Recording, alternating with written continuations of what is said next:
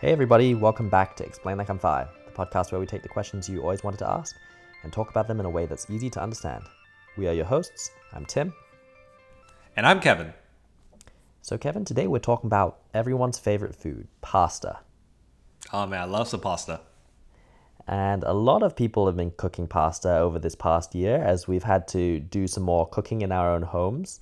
And one of the things I always have wondered is, why is it that when I'm boiling pasta in a saucepan with a lid on, there's all this foam that tries to escape, but as soon as I open up the lid, it just dies back down?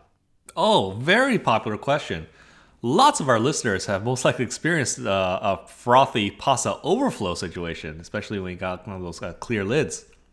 So it's actually all got to do with the starch from the pasta. It's what increases the surface tension of the water. So when that starch, right, it gets released into the cooking water, it stabilizes the froth that you get, especially if you boil it too vigorously. So putting the lid on keeps more heat in. So effectively, it's kind of like turning up the gas too high. And leaving the lid on also increases the humidity in the space above the liquid. So it slows the evaporation of the water, which allows those bubbles to grow larger before the liquid in the bubble kind of thins out sufficiently for the bubble to, let's say, burst.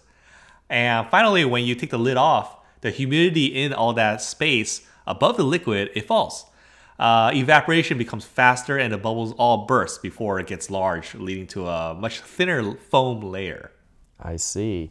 Well, there's a pro tip, but I've got to ask the question, why does the professional chef lay a wooden spoon across the top of the pan or the pot to keep the froth down? Oh yes, that actually is a real life pro tip. The spoon, when you put a wooden spoon across the top, it breaks the surface tension of the bubbles. And unlike a lid, it doesn't make that space hotter or more humid. So it's a really good tip. I see. Now, another question. Do you strictly need boiling water to cook pasta, or can you cook dried pasta in, say, 80-degree water? That's a pretty interesting one.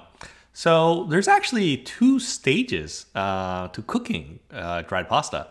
You could think of it as the hydration stage and then the cooking stage. And not many people know you could actually kind of separate these two stages.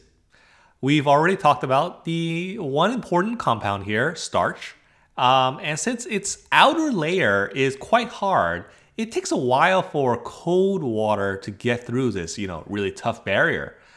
Heat tends to break down some starch compounds, which allows that outer layer to become something like a more of a porous membrane. And this overall allows the grain to absorb water much faster.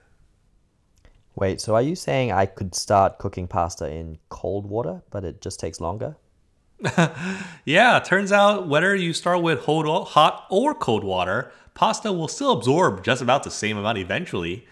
And to prove this, people have done experiments where they've cooked a few batches of pasta side by side in various amounts of water and starting at various temperatures too. No matter how I did it, the pasta all ended up soaking about 75% of its dry weight in water. And also get this, the pastas were also indistinguishable from each other in a taste test. I see. So you can start out cold. It might just take a little bit longer, but you do need to get through that cooking phase. Yes, definitely. Now, turning to a little bit of pasta history, there is a common belief that Marco Polo brought pasta to Europe back from Asia in about the 13th, 14th century. Is this true?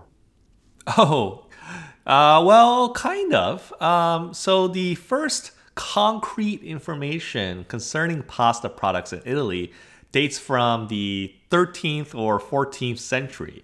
And the legend of Marco Polo importing pasta from China originated with the Macaroni Journal, published by an association of food industries with the goal of promoting pasta in the United States. And they essentially point to the fact that Marco Polo described a food similar to Lagana, actually. So is it a fact then? Tim, it's not quite that easy to say. The counterpoint is the argument that the Arabs introduced something like pasta in the Emirate of Sicily in the 9th century. So there's evidence that traces of pasta have been found in ancient Greece. And some people argue that the Marco Polo story seems to have been originated in the 1920s or 1930s in an advertisement for a Canadian spaghetti company. So there are also some earlier traces. For example, in the first century AD writings of Horace Lagana, they write about those, fine sheets of fried dough. And there's another example, an early 5th century cookbook describes a dish called lagana that consisted of layers of dough with meat stuffing. Sound familiar? kind of like Absolutely. kind of like an ancestor of modern day lasagna, right? Like layers of dough with all the meat and cheese in between. I see. So what do you conclude then? Well, Tim, it kind of depends on your definition of pasta. For many of those earlier references before the 13th, 14th century, the method of cooking these sheets of dough does not really seem like our modern definition of either a fresh or a dry pasta product. So I'd say there were similar basic ingredients and perhaps a shape earlier, but Marco Polo probably had a part to play in the quote unquote invention of pasta. Got it. Now, if pasta is made of the same thing in all forms, just flour, eggs, water, then why have people gone through lengths to make so many different types of shapes? Oh, yes. Not just dozens, but hundreds, apparently, different shapes of pasta exist. And the reason for this is it's all about the sauce.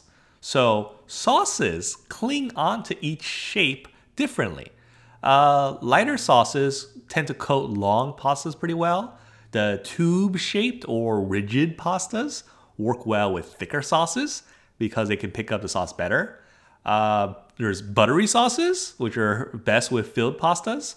And there are actually websites dedicated to figuring out what sauces match with what shapes. Oh, wow. Well, just give us the high-level general guide then here as we wrap up.